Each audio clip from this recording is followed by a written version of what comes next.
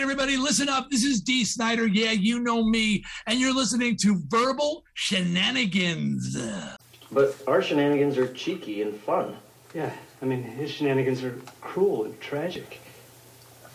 Which makes them not shenanigans at all, really. Evil shenanigans. I swear to God, I'll pistol whip the next guy that says shenanigans.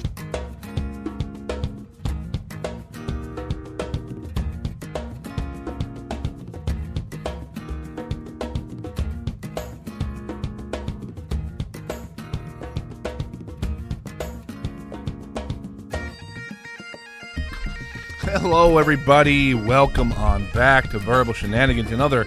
A momentous episode, if you will, Mike. We were supposed to record about 45 minutes ago, but my son has decided that bedtime is it's no longer really an option. He decides that the hour that was supposed to be bedtime is now beat the hell out of your father hour. That's his new thing. Ooh. I mean, maybe he listened to our episode with the dude who stayed up for 7 days. Maybe he's taken some of his herbs and he's like, "You're not putting me down, father. I'm going for the record, baby." Dude, he's like 24 pounds. He's a big boy. And I'm starting to think like I'm not ever going to be able, like, usually like you're afraid of your father and like, you know, you're like, oh man, my dad could kick my ass anytime. Even well into the area where you know you could beat your father up, you're still kind of afraid of him. I think this kid's going to have my number by like 4 years old. He's already like, I'm holding him. He's just kicking me in the face, takes my beard, and he just grasps it as hard as possible and pulls as hard as possible. He bites me. Oh, he ain't playing by the rules. It's like he's not like, he don't care if like the UFC ref is coming over and saying things to him. He's like, no, I'm going for hair pulls, groin punches. No rules. Nothing's off the table for Shea Brennan. Yeah, he's more of a UFC 1 kind of fan. You know, like anything goes. No weight classes. Yeah. Kicking, punching. He could wear, like, I could be barefoot. He could be in pajamas. There's no rules. There's no uniforms. He takes you down, and then he asks for another family member to come in because he's got 4 more before he'll get the title. Dude, one night. The kid's such an animal. I put him down sometimes in his crib, and I think he immediately now stands up and like rises on the top of the crib.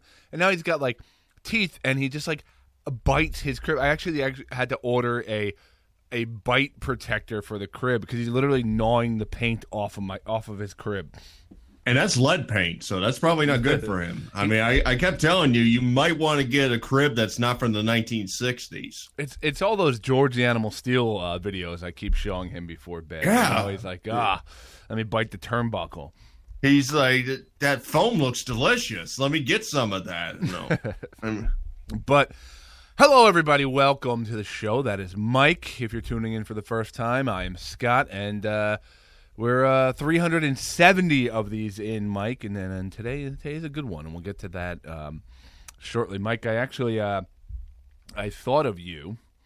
Aww. I just came back from vacation, and every year we do a beer tasting, and usually just everybody tries to buy like something strange, you know, or something interesting.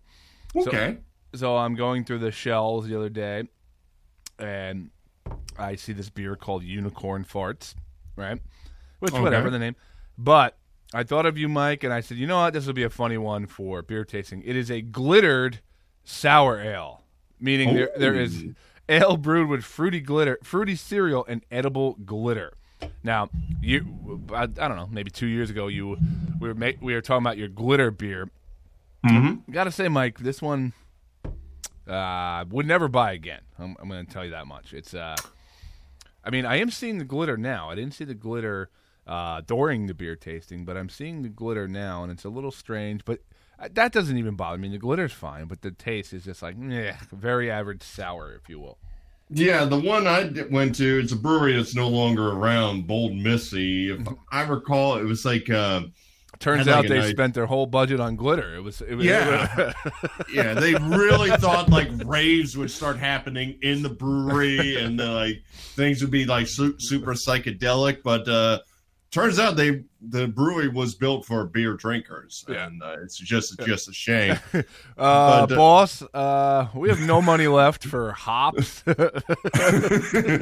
You don't need hops when you put glitter in beer, damn it.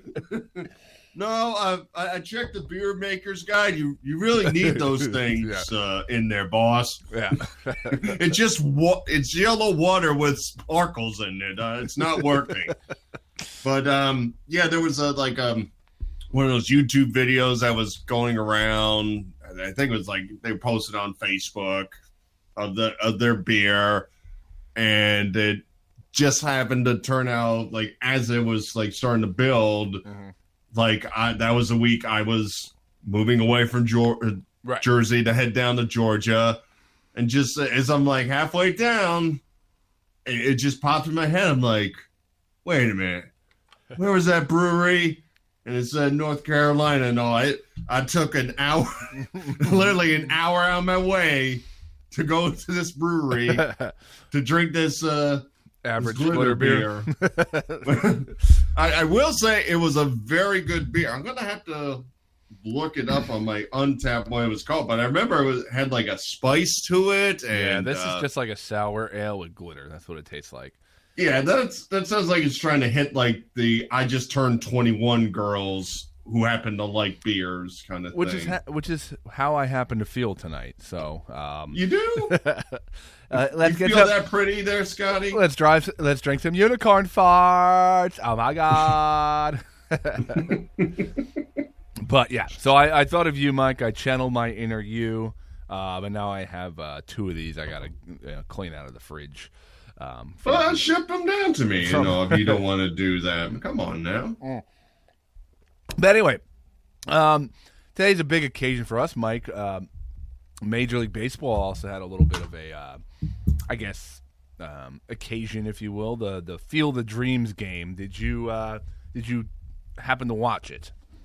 I did watch the beginning. I saw the pre-show. I didn't watch the full game. Probably watch some of the first inning. I came back for the big ending in the 9th.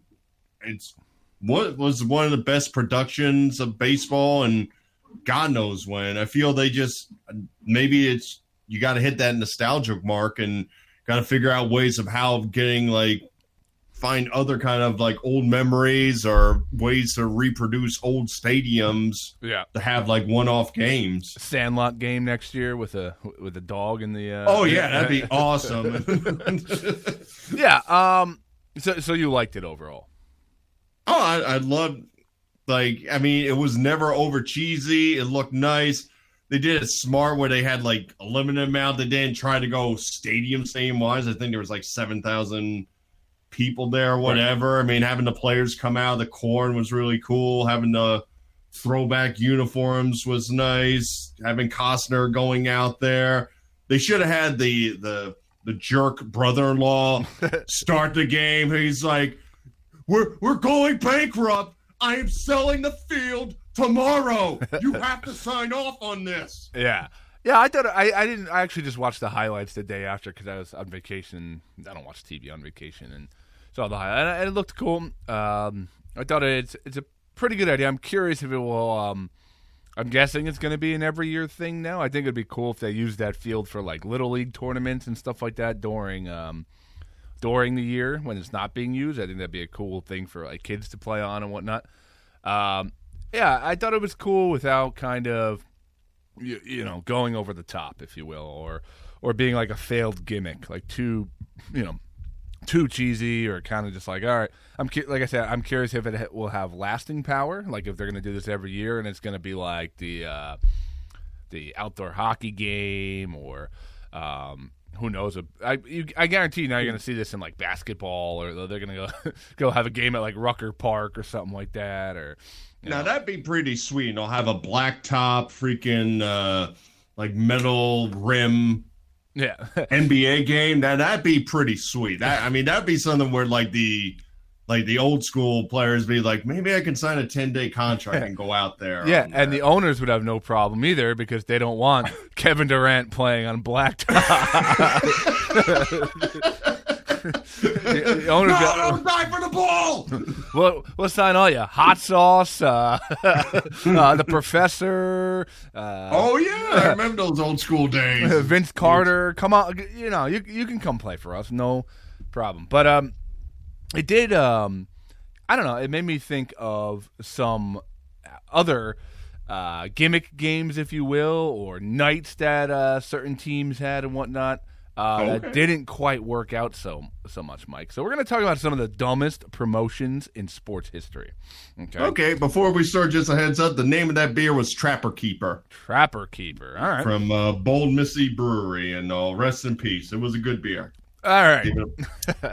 Gave it a perfect 5 out of 5. Before we continue, Mike, we gotta acknowledge something. Your stupidity has paid off in a way where you would now the things that come into your mouth are now on a T-shirt somewhere in the United States right now. It was just a matter of time. I mean, when you're a vocalist like me, it's bound to show up on a T-shirt and all. It was either going to be that or Cuomo's "I'm not perverted, I'm Italian." So I'm glad I beat him to the punch. So this week's title you're going with is vocalist, is what you're saying. I feel I've met that mark. Yes, yeah. Yes. Well, anyway, a couple months ago we interviewed Jonathan Antoine. You've probably heard us mention this over the last few weeks because we got great feedback from it and a lot of followers. And one of them happened to be a woman by the name of Groovy Joan, and she sent us a picture and a video today of. She had a shirt that says Verbalian #1, which Mike jokingly said that would be the name of our fan group, which we kind of spurred from a conversation of the Fantwans, who are fans of this Jonathan Antoine character. And so she also sent us a video of referencing a children's song I sang on the podcast like last week or 2 weeks ago. And she referred to you as Pilgrim Mike and God. It's now in audio and video, Mike. I mean, all those names fit me right. I mean, she would call me the vocalist after this episode comes out, which will be very soothing to my ego. I appreciate that. I believe we have a better vocalist on the show in a few minutes. But, We'll let you have it for now, Scott, don't make me challenge the guests. You know what happens when I challenge the guests. I always embarrass them, and it's sad. We'll let you have it for like the next 15 minutes or so. Okay. All right. Okay. All right. Shifting gears. But so thank you, Groovy Joan. We love the support and the acknowledgement of our little podcast here. But Mike, the Milwaukee Brewers once had Jeffrey Hammond's bobblehead night. Jeffrey Hammond's bobblehead, which was a great idea. The phenomenon started many years ago and permeated the fabric of our society. It was no surprise when the Milwaukee Brewers advertised Jeffrey Hammond's bobblehead night for one of the games. Fans turned up, got their bobbleheads. They were happy. The only problem was that Jeffrey Hammond was no longer on the Brewers roster. He was cut from the team a few days prior. Yeah, I mean, I guess when you got the inventory, you just say F it and give it out. I mean... Yeah. Sir, I don't think it's like, hey, bobblehead company, I got my receipt right here.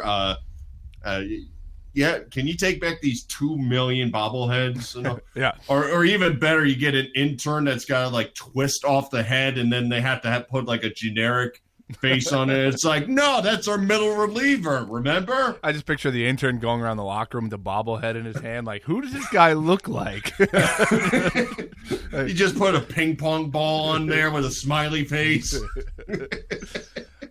All right, so that was a tame one. The next one is one of my favorites, actually. It's high up in the list, but one of my favorite ones.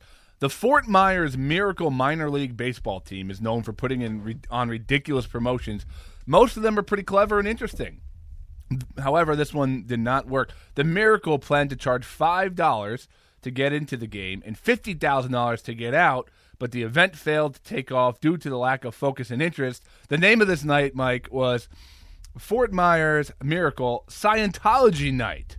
It was Scientology Night at the stadium. The plan was to have images and videos of Tom Cruise and other famous Scientologists entertain fans throughout the stadium, but people seemed more interested in the Dave Matthews tribute band that was scheduled to play after the game. Like, can you imagine like they sick their lawyers on like this little minor league team because like everybody who leaves, it's pretty much like they sick their lawyers on there to say you can't say anything about the religion. It's like the most unknown religion. Yeah.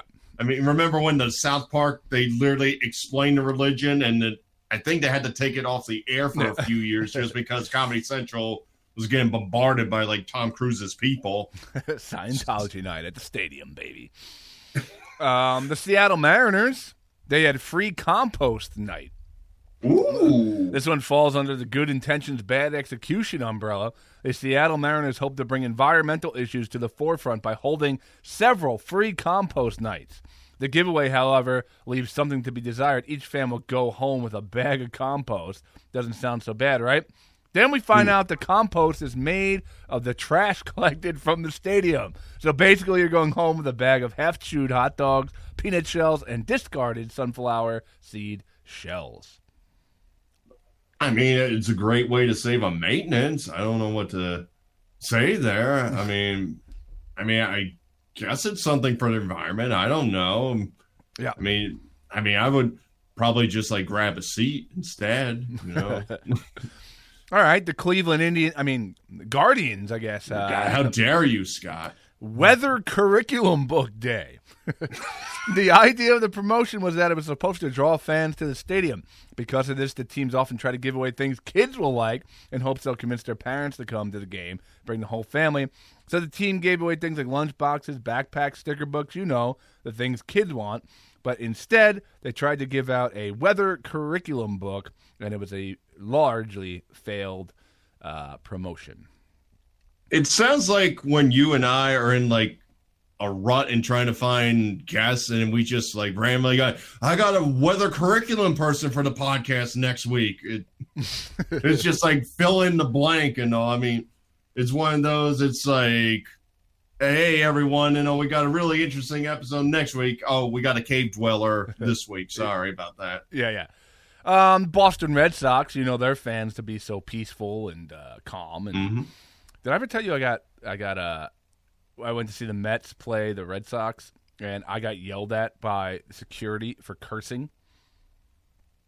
I thought that was mandatory at a Red Sox I know. game. Do you think everyone around me was was not? It was unbelievable. But anyway, Derek Lowe, if you remember him, poster night. So to start out, they're going to give out a Derek Lowe poster. He struggled to the point where they stopped the game. It was Derek Lowe poster night. They threw all the posters back on the field. They stopped the game for 15 minutes. That's when you know you're struggling, when they throw all of your free posters on the field. And it was for kids. They didn't care. 3-run lead, and I gave up 5 in a matter of seconds. There were bonfires they set on fire outside after the game. It must have been a cold night. Then midway through the game, they announced it was compost night, and they gave away the posters yet again. God dang it! I threw that in right field. The Chicago White Sox, halfway to St. Patrick's Day night. I can tell this is going to have a good ending. On September 8, 2006, the White Sox celebrated halfway to St. Patrick's Day night. The fans 21 or older were given snazzy green White Sox hats, courtesy of Miller, and the White Sox themselves donned green pinstripe jerseys. I know everyone's looking for an excuse to drink, but this is a little bit of a stretch. That pass. That was just stupid. Yeah. Just stupid. I have no comedy. Next question. Charleston River Dogs, which we saw a lot of this actually this year, had nobody night. Nobody night. The owners of the Charleston River Dogs minor league baseball team decided in 2002 they wanted to set a record. They thought it would be cool if they had an official attendance of 0 for one of their games. Thus, Nobody Night was born, where fans who had already paid for their tickets were locked out of the game, and no one was allowed to enter the stadium until the 5th inning, after the game had been declared official and the attendance was recorded. The crazy thing is that the night was a total success. The fans who paid their tickets were allowed entry into a party tent set up outside the stadium where beer and food were sold at a discount price. Fans brought ladders and lawn chairs and set up outside the stadium, sometimes peering through the chain link fence to see the action. I mean, number one, we've already tied that record in attendance. It's called COVID. Yeah. Yeah. Number two, I had to give him an applause on this one because, I mean, to have the party afterwards, I mean, let's say I've been to a few minor league games. It's all well and fun to go there, but there's nothing spectacular about it. So to make the after party the biggest thing might be the most brilliant thing about a minor league game. Yeah. Well, then you have Chicago Blackhawks hard hat night, Mike. Hockey teams that gave a hard hat to they gave it to a different player after each game, the guy that worked hardest for the benefit of the team. The Blackhawks thought it would be a good idea to give away helmets to their hardworking fans. The promotion went fine until, Mike, would you like to guess what happened? I'm guessing somebody scored a hat trick there, Scotty. And Jonathan Toews scored a hat trick, and all of the hard hats ended up on the ice with no one leaving with them. Yeah, that's got to be up there with, like, what would you rather see flying at you, an octopus or a hard hat? Out of curiosity. I'd go hard hat, I think. You'd rather? I mean, I don't know. I mean, like, an octopus is icky, but it's like I can pull it off and it's fine. I'm fairly confident I could get a concussion from a hard hat flying at me, especially when there's thousands of them. Yeah. Like, at the end, like, the fans had to, like, sneak octopus into the damn arena to throw them out there and all. I mean, I don't know when you have that kind of, like, image and kind of tradition of getting octopus thrown on the ice that you stop it and have to go through the procedure of, like, frisking people to see if they brought one in. Like, you can't just wave your metal detector and find an octopus. It doesn't work like that. Yeah, I mean, if you, like, put a octopus by your junk, nobody's gonna know. Unless they... You imagine me and the new security guys, like, listen, I think some guy's got, like, an octopus in his crotch and all, and the guy's been there for 10 years. It's like, I ain't dealing with this kid. Let him through. Let him through. I ain't grabbing that thing. You're doomed either way if you're checking a guy or a girl and you're like, hey, can I see your octopus, please? Both are getting offended. Well, anyway. You know, there's scenarios like they're walking into the stadium, they'll see, like, one tentacle hanging out of the back of their pants. And hey! But it does you no good. Seattle Mariners. I don't know if you remember Jay Buhner, good baseball player. Seattle Mariners did Jay Buhner buzz cut night. As a baseball fan in the mid-'90s, you had to love Jay Buhner. He was Robin to Ken Griffey Jr.'s Batman. The fans loved Jay, the bald outfielder more affectionately known as Bone, so much that the Mariners created Jay Buhner Buzz Cut Night, offering free admission in the right field seats to anyone who shaved his or her head. If you didn't know about the promotion when you showed up, no problem. Mariners staff members and sometimes Buhner himself were there to shave your head for you. That's when you know your team's not going anywhere, when you literally just offer one of your best players to go out there and shave people's heads. That's when you know it's like, yeah, we're not raising the trophy tonight, so let's just make the fans happy, and you just rip a scalp out of somebody's face.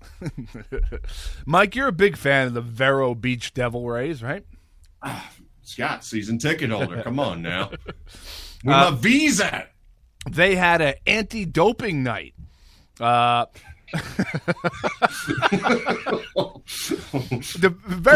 say it ended with bath salts. Please help. The Vero Beach Devil Rays planned to hold an Olympic night on August 7, 2008 in honor of the Beijing Games.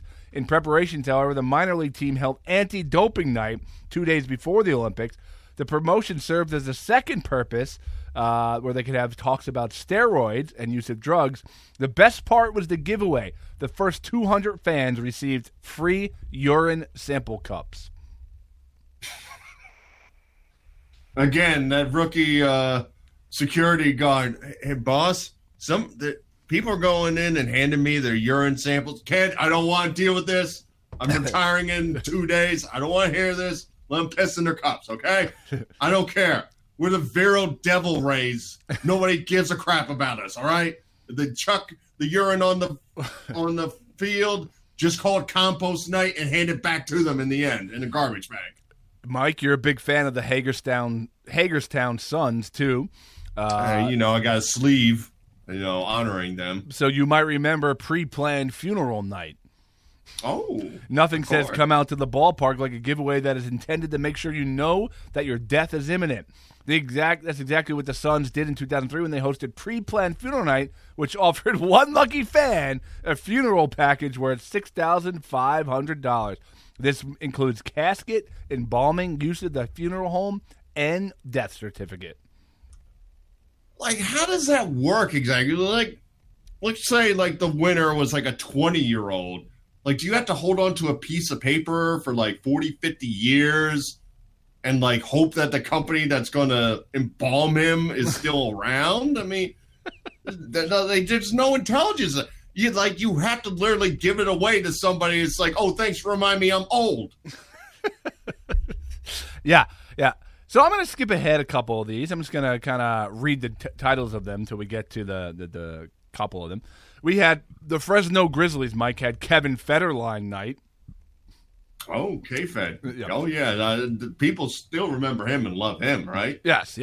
The Wilmington Blue Rockets had Cowboy Monkey Rodeo night. I don't see anything wrong with that one. That sounds I tremendous. Would get mad if they started the game. I'd be like, I came for the Cowboy Monkeys. That's it.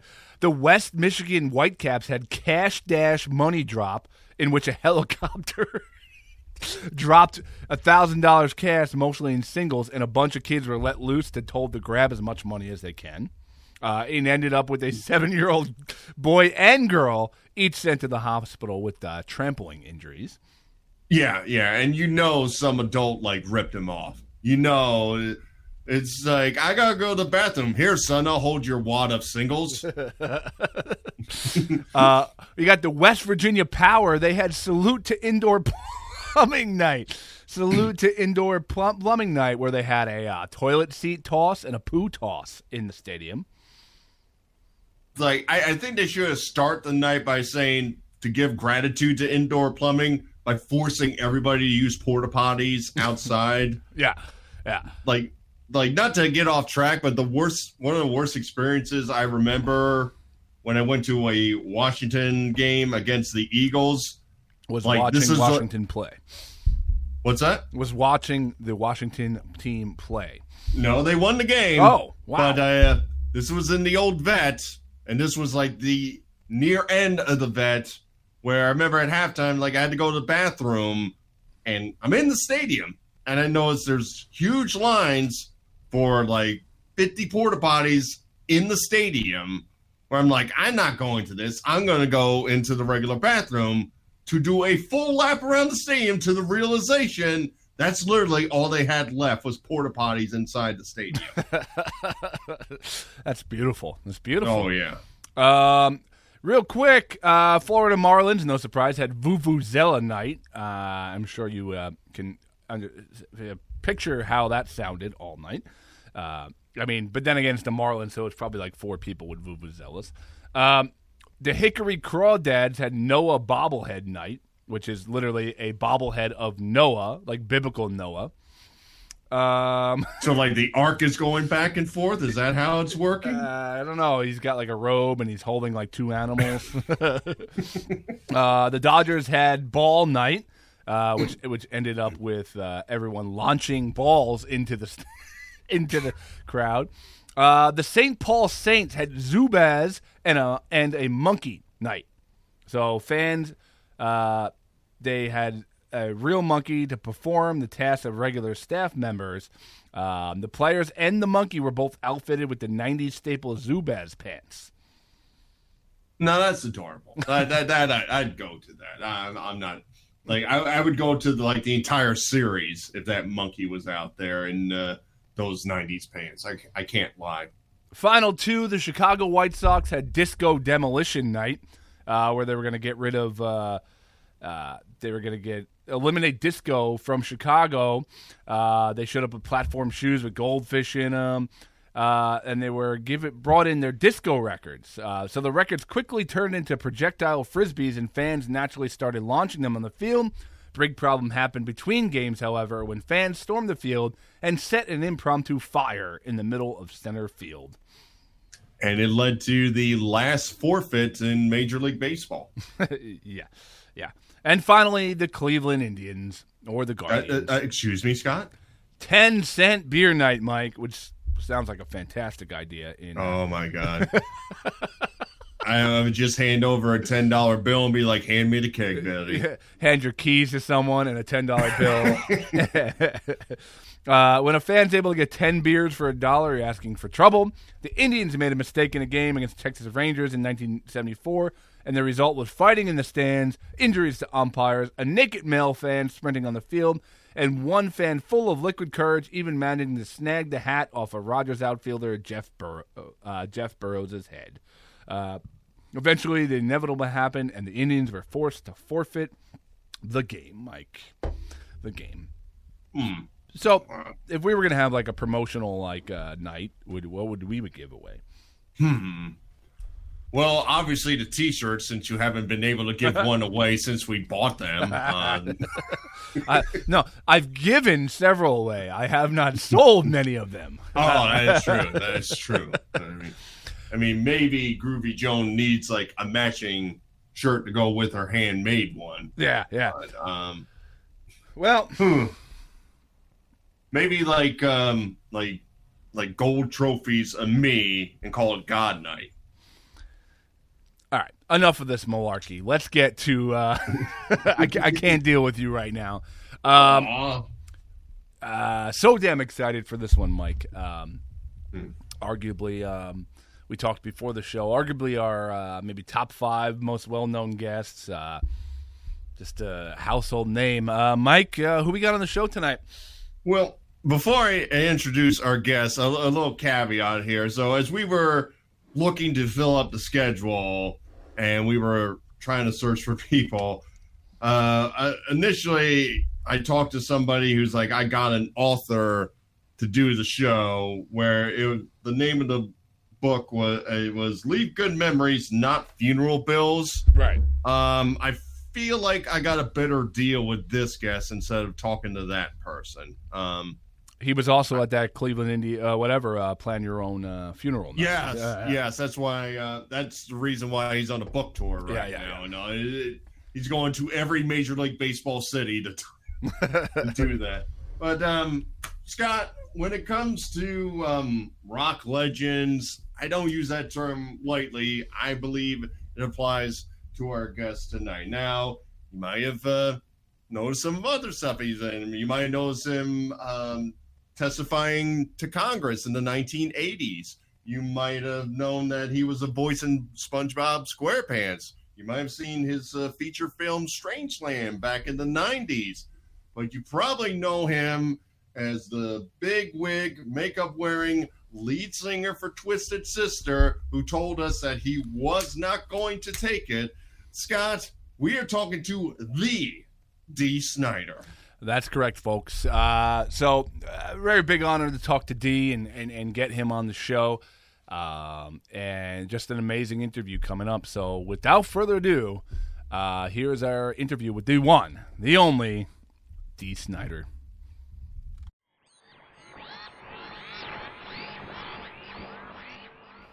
Sorry about that. They didn't give me a link to the interview. There was opened up the schedule, and there it was, shenanigans, whatever, and no link. So I had to go on a mad hunt. No problem. But this said we're good to the bottom of the hour, so we're good. Sounds good, man. And I wouldn't expect any less of a background than a wall full of skulls from you. I love it. People said, Dee, what did you do during COVID? I collected skulls. Surprisingly easy to get. Too soon? Is that too soon? No, it's great. It's just perfect timing.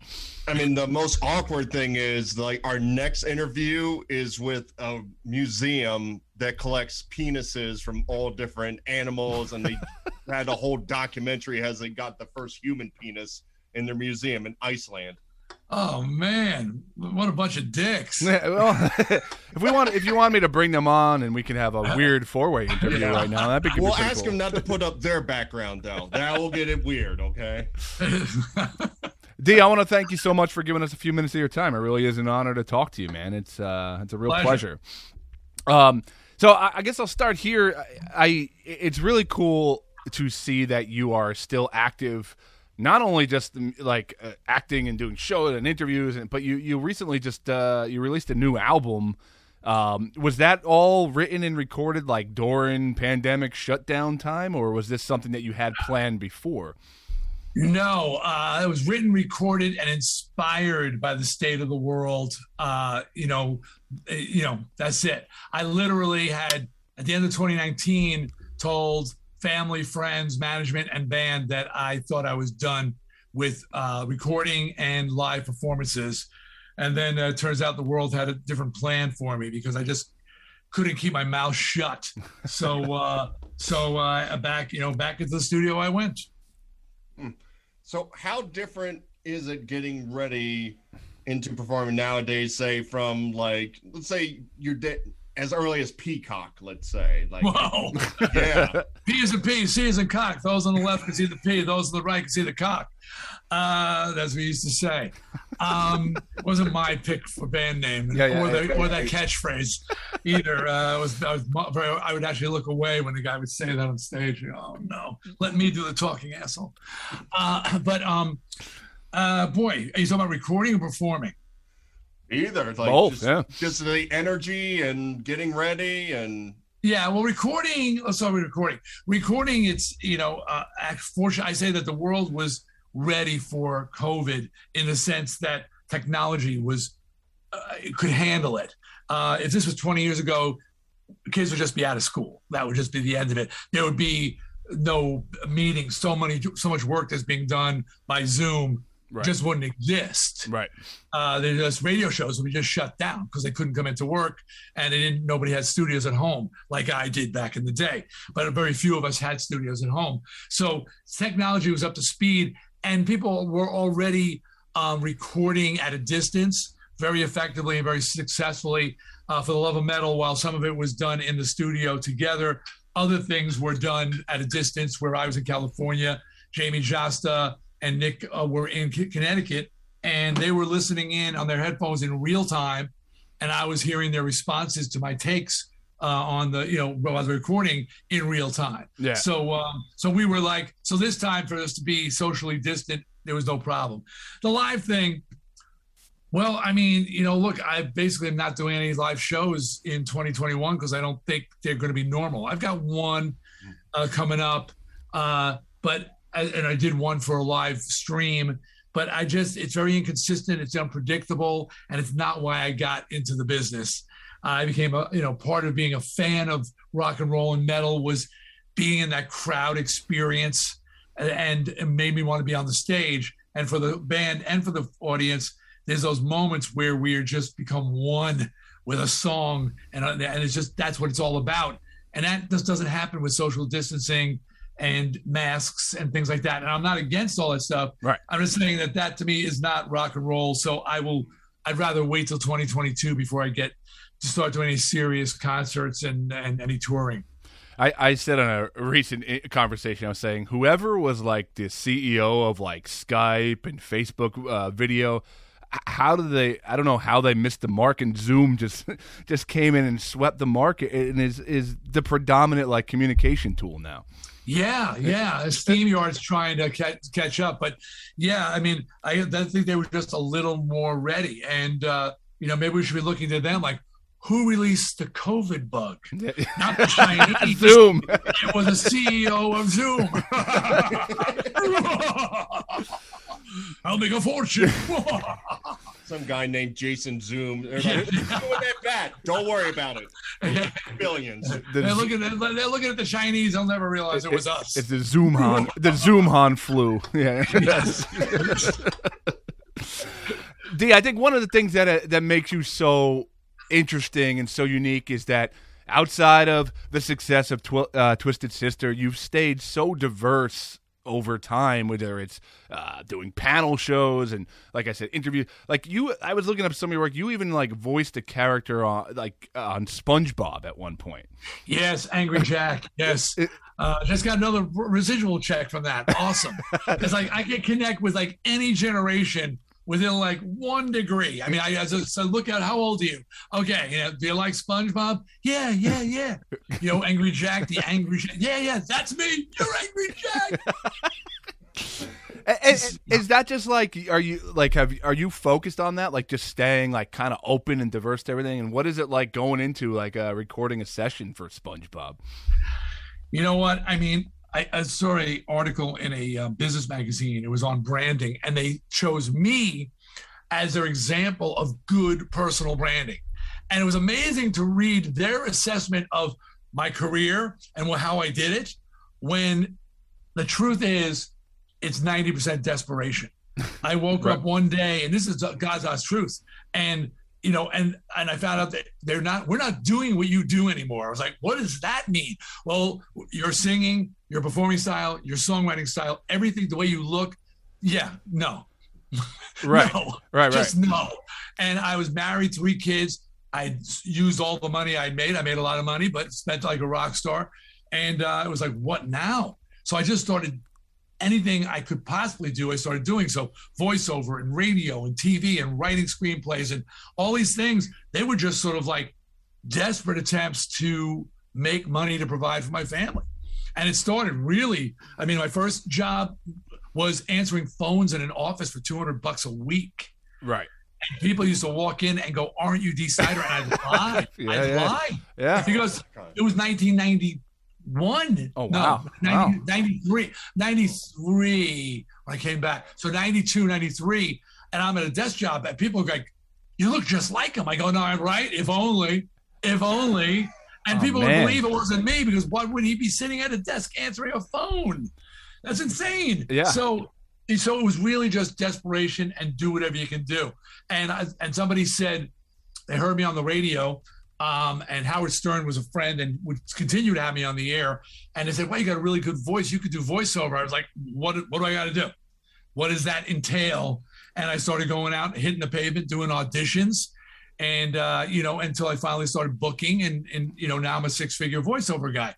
But that didn't start like that. Matter of fact, first thing I had to do was stop saying Long Island. Can I get a cup of coffee for my daughter? First you got to lose the New York accent, and so I've got it under control, especially when I'm in the voiceover booth. So and basically I tell people I learned to just say yes and figure it out later. And by that I mean it was not a fake it till you make it, not at all. But if you got the opportunity, I was on Broadway in Rock of Ages.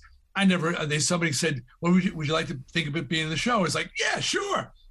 Never ever did anything like it except in high school. Right. I was in Godspell, and all of a sudden I get the call, "You're in." I'm like, holy shit. So it's like, all right, now you got to figure it out.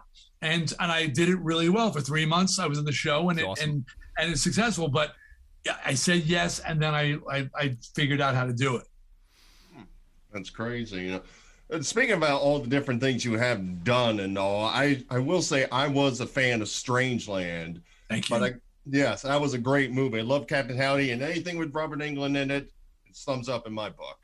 There's no question about it. Do you feel if that came out like 6 more years later, that's around when like Saw and some of the different types of horror movies came out, do you feel that could have made it a hit, or do you think you were just too early for your thought process in the movie? Well, first of all, it is the first of the torture genre. It's a first horror film rated R for scenes of torture. The MPAA, the rating board, they were just mortified. They did not know. Here they at this point they had accepted people being chopped to little bits and dying, but the idea of no one dying and suffering, that was a tough rating session. They just couldn't explain what was wrong with it. And I said, "But no one's dying." And he says, "But they're suffering." I said, "I'm not even showing what's happening to them half the time." And they said, "Yes, but Linda Cardellini's suffering too much. You have to have less suffering. She's too good at suffering." So, and I did a horror Sirius XM show called Fangoria Radio for 3 years. I hosted. I mean, and Eli Roth and James Wan. That's his name, James Wan, the creators of Saw and Hostel. They literally we're not worthy. I mean, they saw Strangeland and they said, whoa. I mean, I literally consciously reinvented the wheel. I said, being chased and dying, tired, old, and nobody cares anymore. What's worse than being chased and dying? I say being helpless and suffering. And that started the whole torture genre. So yeah, probably if it came out a few years later, because people at that time did not know what to make of it, but then it wouldn't have been the first one, and it wouldn't have inspired Saw and Hostel. So I would rather have the money. Now that I'm thinking about it, the bows aside, I'd rather have the money. Yeah, if you only offered her like a cupcake during one of the scenes, it's like, all right, she's not suffering that much. Yeah. Or a sippy cup, like in between the sewn lips. Captain Howdy offers up a sippy cup. He's like a juice box. He's not that evil. You bring up an interesting idea in my head when you're talking about, you're at the height of a band that is one of the biggest, to ever do it, and then years later you say you're answering phone calls, and then you have this kind of rebirth and this renaissance. What is during that time between those things? Is it like is it chasing the dragon of that feeling of being in entertainment and kind of the mass audience, and do you go through like somewhat of a depression trying to figure out where you're gonna blow and land after that? There's definitely that's a really good question. Well done. You know what? I didn't feel like I was chasing the dragon. I just wanted to, because I really felt that not only had they shut the door on what I did, right, but I felt like maybe I'd overstayed my welcome anyway.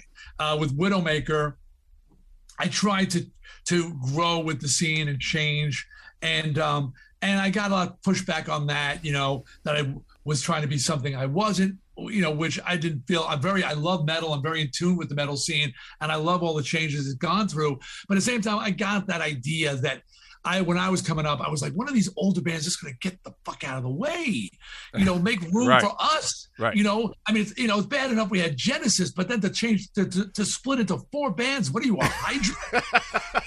I mean, it's like, we're Genesis, we're Mike and the Mechanics, we're Phil Collins, I'm Peter Gabriel. Oh, get the fuck! But there's only 24 hours in the day. Get out of the way. So so I sort of stepped aside. I haven't written anything since '95. This new album is the first writing I've done since '95, and but I said, okay, how do I find other things that are going to satisfy me? And I got into writing screenplays, and I like doing radio. So I was feeling, I was expressing myself through other medium that was, and I really ultimately just wanted to provide for my kids. Right. I had 3 at that point. A 4th was on the way, and I wasn't about to stick a gun in my mouth and end it all. Right. It was like, all right, now what do you do? What are you going to do next? So I was moving on to my next chapter. Let's kind of talk about as you were the morphosis of Twisted Sister. Like when you guys first start getting together, it was in the 70s, and your first couple albums, it got big in the UK and all. Do you remember the moment where you're like, all right, we're here kind of moment? Was it just as simple as when the music videos came out and everybody was getting into? I remember it very, very clearly. There was that moment, and it was pretty cool. So back in the old days, B and the D, when you release an album in the States, it took I think it was 6 weeks from its release date till it sort of got into the marketplace, till it was shipped out to all the stores. Because remember, you're not a big band, so people aren't, they're ordering a couple of pieces, the word's getting out, radio stations are starting to add the song maybe. So the way you did things back then was go over to England, Europe, because they're all the size of states, they react like states, the word gets out quicker, you can tour immediately.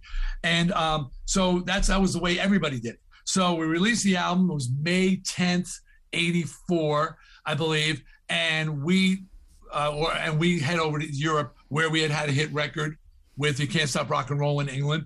And we're over there, we're touring, and we're hearing, again, no social media. So we're hearing it's doing well. we're hearing it's doing well in the States. We're getting a lot of ads and all those words you want to hear. The radio stations are playing it. Great. And stores are ordering. So, but still you're not there. You're not in the middle of it. Come home from Europe, and my wife, who's my savior, 45 years and counting. So, I would always come in because Europe, we were huge. So I am a god. She'd always say something humbling like, empty take the garbage out. Yeah. Like, and so she goes, yeah. We need milk. Go up to get some milk. What? Get milk. Where is my milk roadie? So I get in the car and I'm headed up to the deli or whatever, turn on the radio, and We're Not Gonna Take It's playing. And I go, oh, wow, that's cool. That's kind of a kid's dream. Your songs on the radio. Right. Oh, awesome. I go, I wonder what they're playing on the other rock station. I hit the button. We're Not Gonna Take It's playing.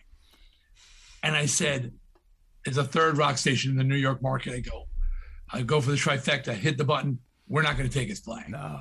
On all three local awesome. New York radio stations, they're playing my song. And I said, oh, shit. Yeah. It's happening. That was the one where I said, that was the oh, shit moment. I read an interview with you that it took 10 years or something like that after Stay Hungry to start even seeing royalty checks or something like that. Is that was true? Recent. People didn't know that. That's insane. Yeah. You sign a shitty deal, which most people do. Isn't until you're only the bands that have a career that goes like 3, 4, 5 albums and then they renegotiate the deal. Suddenly they're getting this huge income. But and people don't know is that the record company, they give you an 8-point deal. You have an 8-point deal. Oh, we have an 8-point deal. Well, 8 points is their nice way of saying 8% of the profits. Wow. So that means the record company gets 92% and you get 8%. Oh, and by the way, everything comes out of your 8%. 2 points go to the producer and the recording budget and the video budget and the tour costs. And because when you start out, you're not making money on the shows, you're paying to tour, you pay to play. So you start running up this huge, and now, by the way, you had 2 other albums before your record broke. So you already were in the red from album 1 and album 2. Album 3, you were in the red, but now you're starting to sell millions of records. You're starting to pay it back. The band broke up in 87. We didn't clear our debt until 98. That's unbelievable. Dear God. That's unbelievable. So we never got a royalty check. 10 million albums sold, and we didn't see a penny from that part of things. Please tell me, though, you're getting money, because I saw a commercial with Rachel Ray's dog food and heard We're Not Going to Take It. Please tell me you're getting money on that. Well, the songwriter, his share is sacrosanct. And I was a songwriter. This is the only songwriter. And because when you're outside songwriters, they don't want to hear, oh, well, they didn't pay back. If they say, give me my fucking money. Yeah. So they can't attach songwriter royalties. I think they do now, though, by the way. They're called 360 deals. But they couldn't. So the songwriting you get money for, touring you get money for, merch you get money for. So there was places you were getting money, and licensing deals like that. Well, you get money for that's master uses and so on. So there's money for that. So I'm not saying there's zero money in it. Right. I'm just saying that you would think there's a lot more. And then when you hear bands, you say, "Why? How come they're broke? How come they're broke?" Well, they didn't make that much money in their moments, because most bands don't have that Ozzy career. Yeah, it's unbelievable to think about. Go ahead, Mike. Just out of curiosity, like I saw how, like, when you were doing your solo stuff, like you were talking to Yannick of Iron Maiden, and like he later said like he didn't want to do it because it's like, I'm not into the makeup shit or anything like that. Yeah. And then like you did kind of like a solo thing, and they forced you to like release it under Twisted Sister. Were you feeling the kind of like that stereotype as an artist where you're trying to do different things? They're like, nope, you're the makeup, you're the tight pants. Yeah, that's what we see you. Yeah, no, 100%. And I carried the greatest responsibility for the breakup of Twisted Sister, the band making it as well, but also I carried the greatest burden. I never understood why the band members didn't do anything after I left. Like none of them. They could have gotten another singer. Many people do. It doesn't work usually, but Skid Row's out there. They've been playing with different singers, filling in for, but my guys just stopped. Never went solo. I mean, Mendoza joined Blackfoot and Mountain for a while. But for the most part, they just sort of stopped playing. So I try to start over, but I'm carrying with me this very powerful image and memory and legacy and hair and makeup have become a dirty word, in the 90s. So here I'm trying to leave that behind, and I loved it. I was the guy championing that whole thing. I have no shame in my game, but now that was then, this is now, and people are assuming, like Yannick, and I remember talking to him, but he didn't say that to me. He didn't say, "Are we going to be wearing makeup?" Yeah. If you asked me, I would have been, "No, that was Twisted Sister. I'm not doing that now." But he never asked me. He just assumed and made an excuse why, he wouldn't be right for the band. So yeah, it was, and in many ways, I wonder if, I could have put out these two albums, say, these solo records, like say contemporary metal records. I tried to do it with Widowmaker and people weren't letting me. I don't think people were ready to let Dee Snider be Dee Snider. I need to put some distance between the 80s and who I am today. It's interesting. I know we're coming up on our time here, but I did have a question. You mentioned you're married for almost 45 years, and you got 4 kids, correct? 4, yeah. 4. Like, how, as such a creative person, and like the dynamic of being in one of the biggest rock bands during that era, and then now still being so active, how is that balance of family life and creative life? Like, how do you manage to be both dad and also Dee Snider to everyone else? Well, I certainly had my bumps along the way. And again, credit to Suzette for not dumping my ass. We nearly came apart in the late 80s because I was pretty full of myself and I did not want to hear no from anybody anymore. I mean, you had a milk roadie Yeah. And this is a tough Brooklyn chick, mob princess. And she wasn't going to just say yes to me because I wanted to hear yes. So she never stopped saying no, and I go, "No one says no to this." I was an asshole. Okay, I admit it. I mean, but anyway, we made it through, and I just want for people to know who it's not. We went to therapy at some point. We nearly broke up at one point. But we did make it through. So thank God for all those things. Now I lost track of the original question. I said, how do you balance dad and Dee? I'm, you have to learn that balance. Right. And I'm good friends with Mick Foley. You know Mick Foley is? Oh yeah, of course. And we would have, when we both lived on Long Island, we have our monthly pancake breakfast at our favorite pancake place. That is a great image right there, by the way. Yeah, Dee Snider and Mick Foley eating pancakes together. I'm hoping he's got the Mankind mask on. You got the big hair and makeup on. That goes without saying. More syrup, please. I said more syrup. Syrup, Brody. Where's my syrup, Brody? Anyway, but we had this discussion about, because we're both known for being, these wild men, right. In our careers, but we're also known as being intelligent, charitable. Mick made me a more charitable person. That's another story. Family men, and people are very confused. Is one an act? Are you pretending to be one and not the other? And we had a discussion, and this is what came up. It says it's like a coin.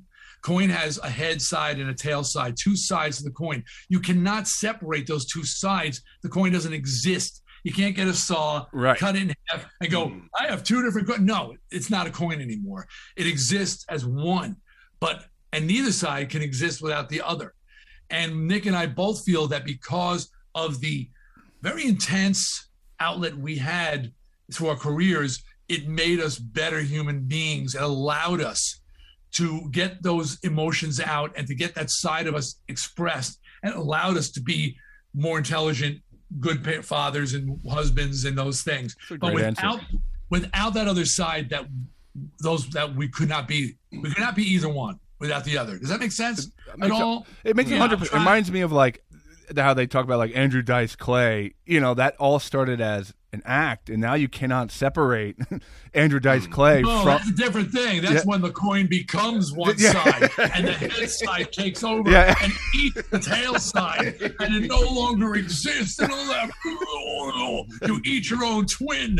That's when it becomes that. Yeah, that Dice is another. It happened with Marilyn Manson too. Yeah. You know, Manson has very much become. He's no longer Brian Warner. You know, when I met him, he was still Brian. I mean, I was supposed to go, but I got to tell you the story. It's so classic. It's so fucking classic. So they're recording, what's the one with Dope Show on it? Mechanical Animals. So I was doing Strangeland at the time, and I had become friends with the guys. And so I was going to LA, and Manson says, "Hey, why don't you come by the studio? We're recording the new record." So this is Manson. This is you know, they're really they're like the shit, right? Right.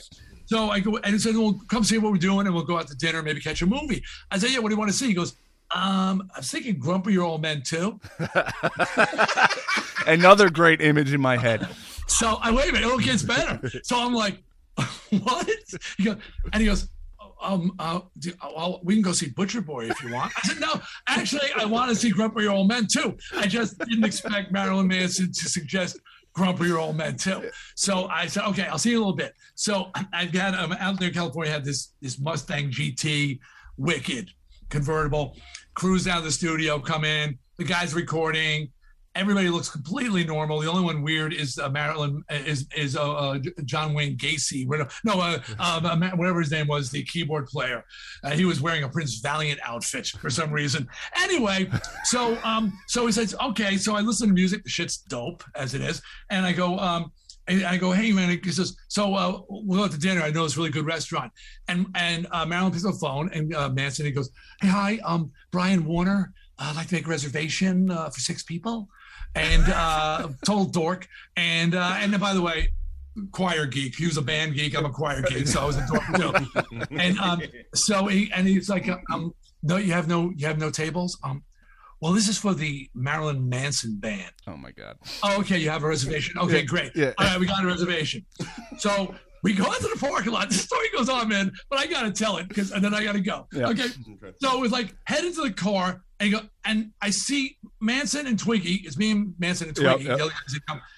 Walking up to a tan Volvo station wagon, and he's got his keys. And I said, what are you doing? He goes, oh, this is the band car. I go, not with me in it. Not with me in it. I'm not riding in a tan Volvo down the Sunset Strip. So I said, I got my Mustang GT all done up. I said, and Twiggy was like, can I ride with you? I'm like, yeah, come on, you ride with me, because what the fuck is going on here? So we go to the restaurant. Rose McGowan shows up. Billy Zane shows up. And now we all get into the Volvo and go to Grumman's Chinese Theater, and we're all driving in the family truckster to the theater. And there we are in Grumman's Chinese Theater, sharing a big popcorn, passing it, watching Grumpy Your Old Men 2. It's one of the weirdest moments of my life. If I wrote that, CB would like, too unbelievable. It will never work as a joke. So the last time I performed the wedding ceremony for Twiggy, and Marilyn was the best man, I could say, yeah, he is no longer Brian Warner. That part of him has been swallowed by the other side, and he is just Manson. Manson. Okay, Manson. Man. I will fuck you in the ass. Not me. There's plenty of other volunteers. You're not fucking me in the ass, okay? Absolutely. All right, and I gotta go.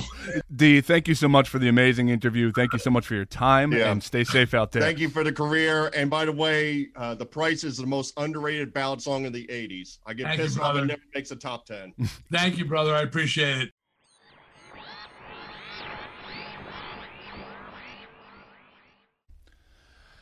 Dee Snider, Mike. Dee Snider. That was a great interview, Scott. And since he had to leave us, I just, for his things to promote, his solo album, Leave a Scar, which is in the top 20 right now, is out currently in all your big music platforms and stores. And also you can go to his website, deesnider.com or twistedsister.com, or check him out on the usual platforms, Facebook, Instagram, Twitter, Dee Snider. Yeah. You should have no problem finding Dee Snider on Google, by the way. No problem. But what an awesome interview. I don't know. Like I said, that's definitely top 5 for us as far as name notoriety, and like I said, I think people who don't even know Twisted Sister probably know who Dee Snider is just by his look. Oh, easily. All the radio work he's done, he's been in basically any kind of media you can think about. So, Yep. So, Mike, this is a good time to announce your Twisted Sister cover band that you've been planning for. We kept it on the wraps for months. Would you like to tell us about it?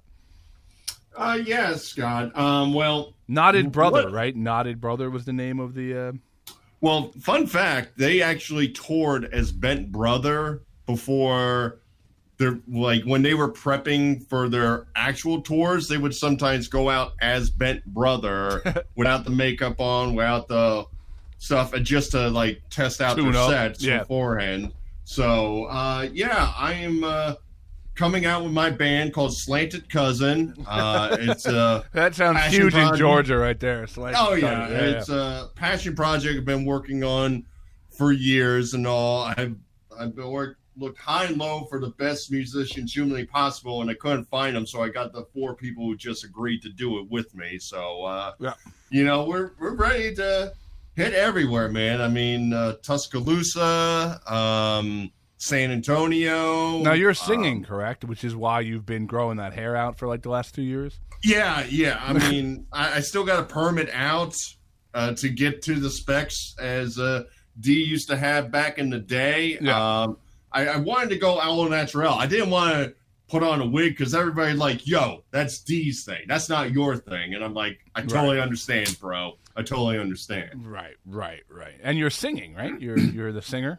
That's what you call it, sure. I mean, didn't you call yourself coming out of my mouth into the microphone? So you refer to yourself as a vocalist prior to the. You almost gave away. What? You almost gave away the secret early on in the show. Well, I mean, technically, I'm a podcast vocalist. I'm not really a singer, so pretty much it's just like me just spitting just sentences out. It's not actual songs. I don't think they call guys who talk to each other once a week vocalists. I don't think they refer to us as vocalists. Well, I'm starting to trend, Scott. I'm sorry. I mean, when I see a wrong in this world, I write it. That's what I do. And I feel that. So now you're a social justice warrior, also. Absolutely. I mean, what am I doing right now? I'm using my mouth vocally, so I am clearly a vocalist. I mean, I don't want to hear that Adele is a vocalist and not me. We're doing the same things. We're opening our mouth and having language come out of it. That's vocal. All right. I'm one-on-one with Adele, and you all should recognize that. Dude, I really think you've lost you lost your goddamn mind. I think you've lost your freaking mind. I had it at one point. I think you were a little bit more together a couple years ago. I feel like you're unraveling thread by thread as the week. Like you're like an old sweater. Like we're just pulling the threads away, and there's not much left. You're basically like a crop top at this point. It's kind of like if you watch like The Simpsons in the 80s where Homer Simpson was like, oh, okay, he's just a silly dad. Yeah. And then it's like he got dumber. And then it got to the point, it's like, all right, this guy has nothing left. He has no IQ. So that's me. But Slanted Cousin coming to a town near you. This is how I know you're losing it. We need to talk about your dog outfit from the other day. It wasn't a full outfit. It was a big Dalmatian shirt with a collar on it. It was a shirt. The shirt had a printed collar on it. I was not wearing a collar with the shirt. This was a man who never wanted to take a picture and has now turned into a puppy running on the weekends. Yeah.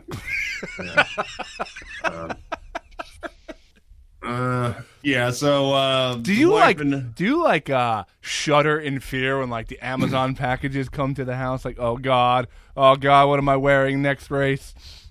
I think it boils down to it's come to the point where it's just like ooh, it's the blah blah 5K, and I just start thinking, what the hell am I going to be wearing in that one?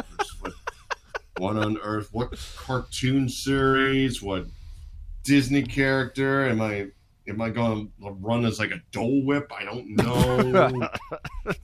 Why don't you tell people what the hell we're talking about here? Yeah. So 2 weeks ago, we did the Dog Days of Summer 5K down here in Georgia. It was a nice little small event in Marietta, Georgia. I don't know if it specifically was like raising money for like animal shelter or something. There was like some certain things with the like local businesses or whatever, but they called it the Dog Days of Summer. So the wife had figured out that she could do like a Cruella DeVille kind of like running. So I forget if she like specifically ordered it or she kind of like jimmied up kind of an outfit and all with the red and the black and all of that. So by rule, I had to run with she purchased a Dalmatian running shirt that I ran in for the race. And I'm a good husband because literally as I woke up tired, she looked at me, she's like, you don't have to wear the shirt if you don't want to. And I didn't want to upset her. Like, and one time as I'm getting ready, I had a regular shirt on and I'm just like, and I just took it off and put it on the Dalmatian. Went, yay! Was she like, sit, roll over, bark for your shirt, bark? Okay, oh, okay. I don't want to. I said bark. You know, you could say no. Like, eventually you're going to be running in, like, a suit of armor one weekend.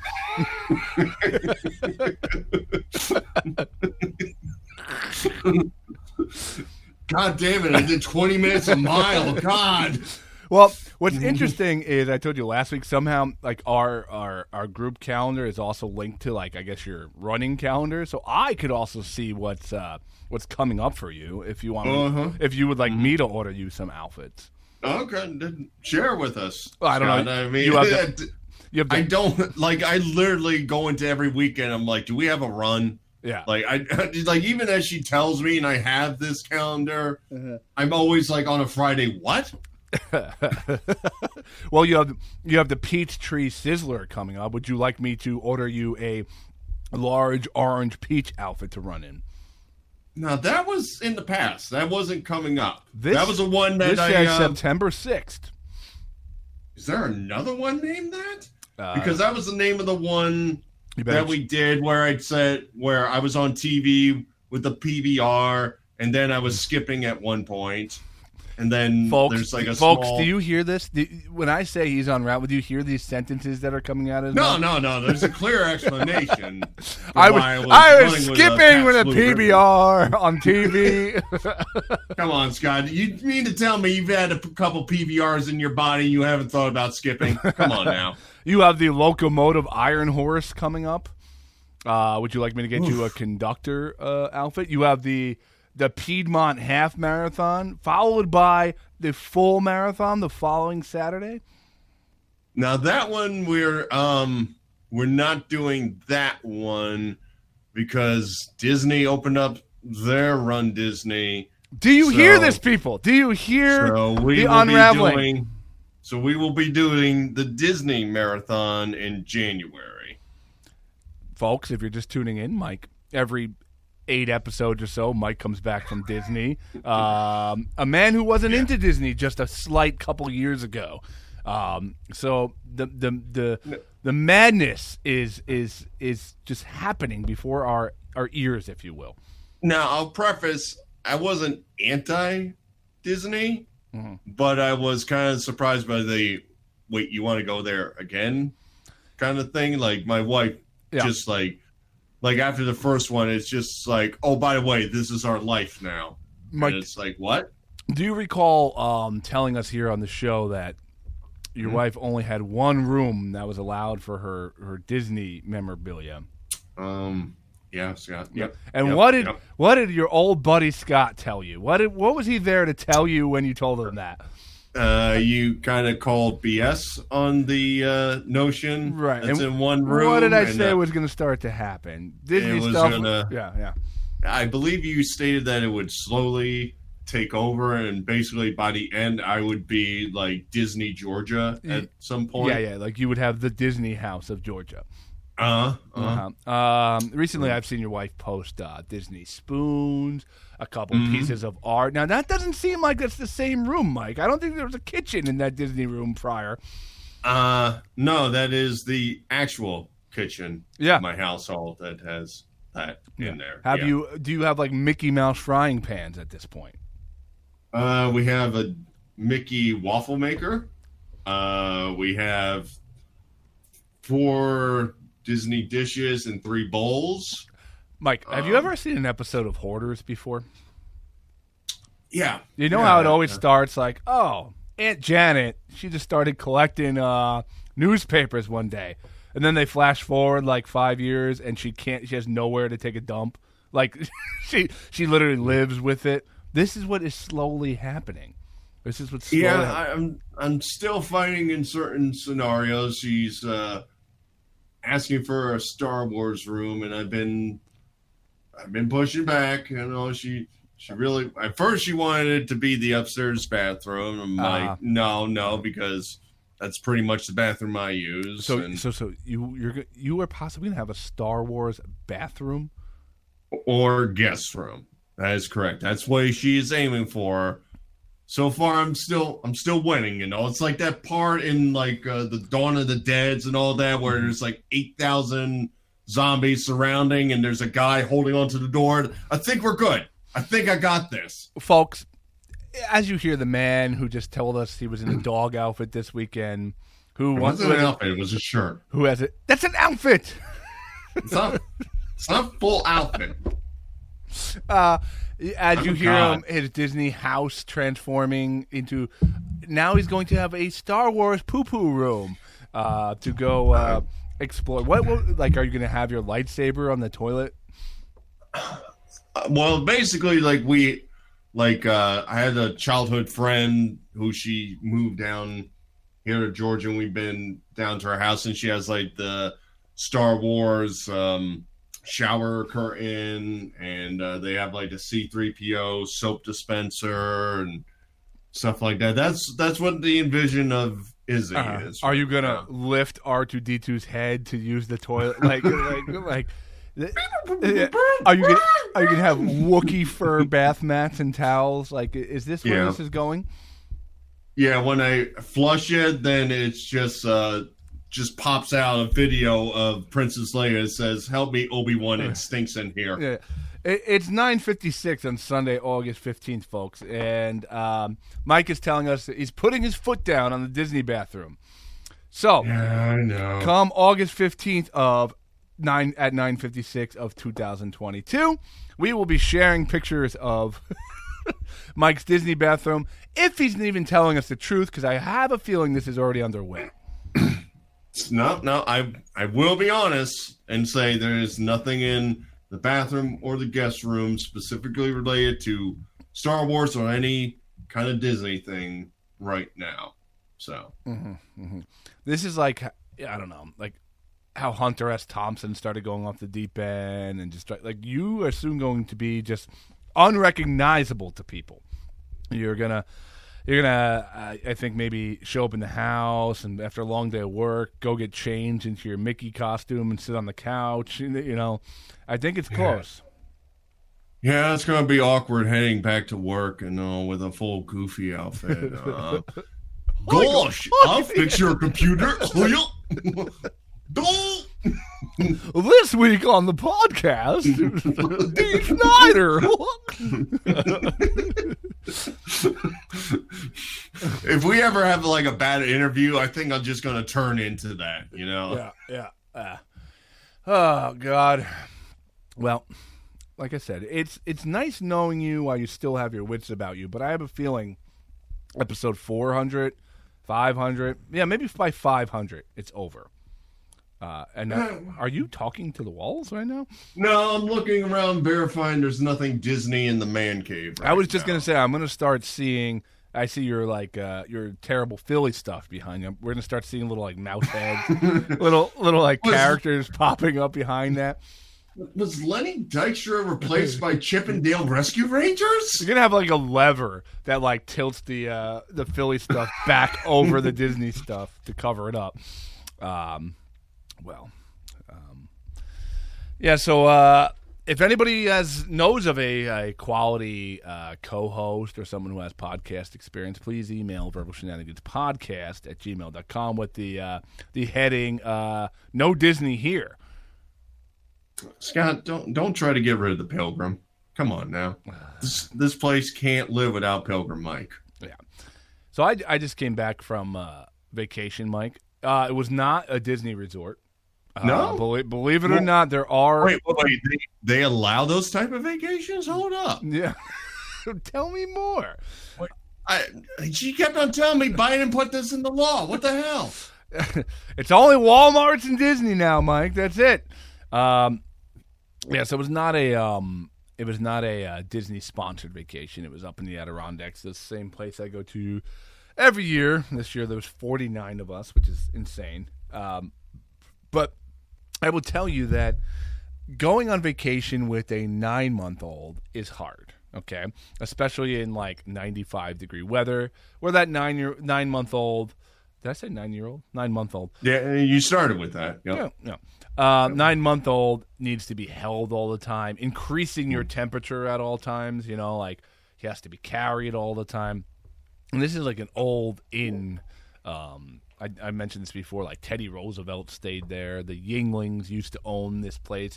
It could probably be like a historical landmark at this point because it's not updated at all. There's no AC in the main areas. There's only like window units in the bedrooms.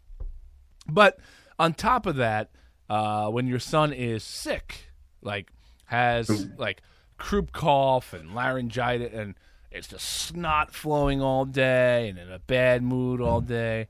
So essentially, my vacation got to Tuesday night, where I ended up having to take my son to urgent care up in the middle of the Adirondacks.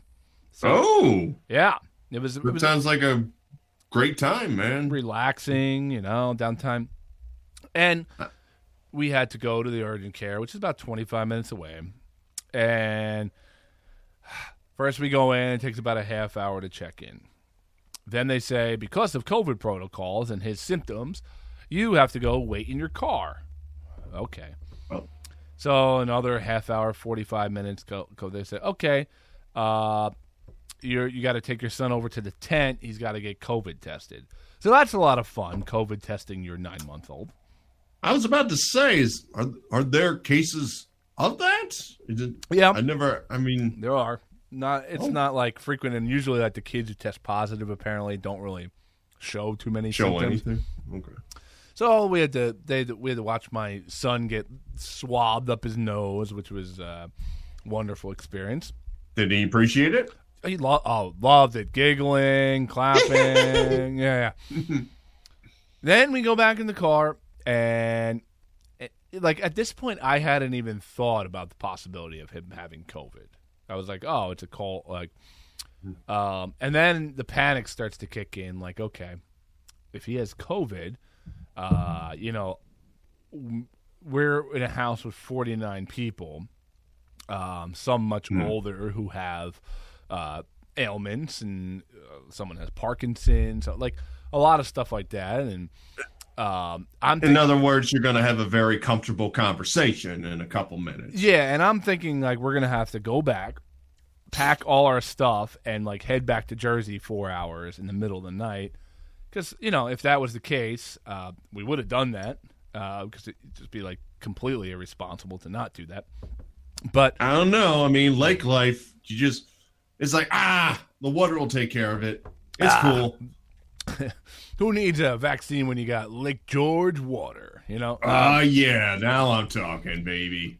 So, an hour goes by, and now, like I said, the panic's starting to kick in. They finally call us, and they're like, hey, you could bring your son into, go back through the tent. You could bring him in. So I go, okay. I was like, oh, did his test come back negative? She goes, she's like, well, everyone is provided a room regardless of what, so just come on in. So immediately that answer tells you, like in my head, I'm like, the kid's got COVID. Like he's got COVID. And it was weird. They didn't have, so when we get in, and they kind of put us in a room by ourselves, and they're like, doctor, we'll be with you shortly. 30 minutes goes by. 40 minutes goes. So it's just this anxiety building, like the kid's got COVID, basically. Doctor finally comes in, says, like, we actually went and we're like, hey, can we find somebody? Like, we don't have food packed for the kid because we basically left the beach and like we were like, we got to go. Like, he sneezed, snot, he looked miserable, looked terrible. So, like, we don't have food, we don't have diapers. We're like, can someone please come see us, you know? And yeah, it should be like the old deli counter. Like, you should at least have a ticket and look up and say, okay, I'm number 7. They're waiting on number 5 right now. Exactly. That's actually a brilliant idea. Or, like, at least give you, like an airport queue, you know, on the walls. Like, you're next, you know what I mean? Like, well, while you're waiting in the car, you should have one of those buzzers like you get in Outback Steakhouse. Listen, if they brought me like a blooming onion in between, I'd be like, all right, we can wait a little while. You know? Then our healthcare system will be doing something correctly. Then I'd be like, this is America. Exactly. So doctor finally comes in. He's like, test was negative. I'm like, oh, my God, thank God. Long story short, he's got like laryngitis and croup and some congestion. They gave him some kind of oral steroid and whatever. Kid started feeling better, but the vacation was still kind of like, you know, he wasn't great. Started feeling better the last 2 days, and that was okay. But then Friday night comes, and we're upstairs, like, kind of getting packed up a little bit, and I kind of, you know, for the next morning to leave. And my mom comes bursting through the door, and she's like, does anybody have Benadryl? I'm like, I don't know. I'm like, why? What's the matter? She's like, nothing. And, like, my wife kind of wakes up a little bit and is like, hold on, I have Benadryl. So I come downstairs with the Benadryl, and my cousin's maybe 7-8-year-old daughter had some kind of dessert and just had an extreme allergic reaction, like eyes swollen up, her stomach was swelling up, her tongue swelled up. It was like, and then people running around. My wife comes running downstairs because she has, she's like, I got Benadryl, and she's like, I got an EpiPen, and people like, man, we ended up having to call the ambulance, and like up there the hospitals are like 45 minutes away, but she ended up okay. I don't want to make it like get too personal with the story for her, but man, it was a very interesting vacation to say the least. So when your mom came in and she says, does anybody have Benadryl? And you go, why? And she's like, oh, it's nothing. So the swollen tongue kid who's about to have her head pop off from an allergic reaction was, oh, nothing? I think her, like, oh, nothing, like, it's for, what's her name? I think it was more of a, I'm going to go to the next room and ask kind of reaction. Like, okay, they don't have it. Let's go to that. Like, nothing, get out of here. Like, almost a panic reaction. It's fine. We got a scalpel. We'll cut out the swelling tongue. It'll be cool. Yeah. It's good. I mean, that's like life for you. That's family vacation life. Yeah, this poor little girl, man, like sheer panic, like didn't want to go to the hospital, obviously, but was what a crazy reaction. Like, oof. Well, the good news is you could have just like, no, I got it on my phone. Hold up. You could have helped them out. Right. Yeah. Now, it says to do a Yui right here, but I take the jug handle. You know, I go Jersey style when I go to the hospital. I looked it up on Facebook. It just says apply honey to all areas. The swelling will go down. No, not honey nuts. No. But man, I felt so. Now it's worse. I felt so bad for this kid. But needless to say, vacation was okay. it wasn't the normal, like really good, relaxing time. So next year, maybe. The moral of the story is leave the kid at home next year. The moral of the story is go to Disney. Yeah, Scott. All the times I've gone there, have I had one example of this story before? Exactly. Yeah. I will see you at Epcot Center in 3 weeks, okay? More people having diabetic reactions there than allergic reactions, you know? Well, the more total shock after they look at their bank account after being there a couple of days. That's the biggest thing. Heart attacks right there. Well, Mike, it's time to wrap this shindig up here. Mike, anything to promote before we get out of here? I guess I will promote one of my favorite breweries. I was there recently, Printer Ales Manufacturing Company over in Carrollton, Georgia. They just celebrated their anniversary and had a big old party there with great releases. I'm looking forward to their fall brews. I know they had a pumpkin beer last year that I absolutely loved. Great atmosphere out there. But they have outdoor games, a big field. If you need to separate, if you're worried about COVID, they have plenty of space outside and the weather's beautiful. Check them out in Carrollton, Georgia, Printer Ales Manufacturing Company. Real quick, I'll promote the Verbal Shenanigans comedy show over at Tap House 15. You heard me mention them before. It's where we run a monthly. Well, it's kind of like every 6 weeks now or so. There are a few tickets. I think as I'm looking now, there are about 6-7 tickets left. So if you want to come out, Richie Byrne, Bobby Gaines, Karen Krentz, and Jeff Paul, and myself. Awesome prefix menu, $45. Contact Tap House 15 to make a reservation. Other than that, guys, we are premiering on Helium Radio. I believe this week, so this is a great episode to premiere Fridays at 2 p.m. on their network, the Untethered Radio Network, Channel 2. We will be there every Friday at 2 o'clock, so go give them some love and support. So I want to thank Dee Snider. Pretty surreal kind of saying that, but other than that, guys, please listen to us. Please give us some love on the social medias. I want to thank the Verbalians out there, if you will, Mike. And and counting. Other than that, guys, life is funny. Laugh at it. Keep the wind at your back. See you next week. And remember, if you ask the kids what to do with your life, they're going to turn into Twisted Sister and beat the crap out of you. So don't do it.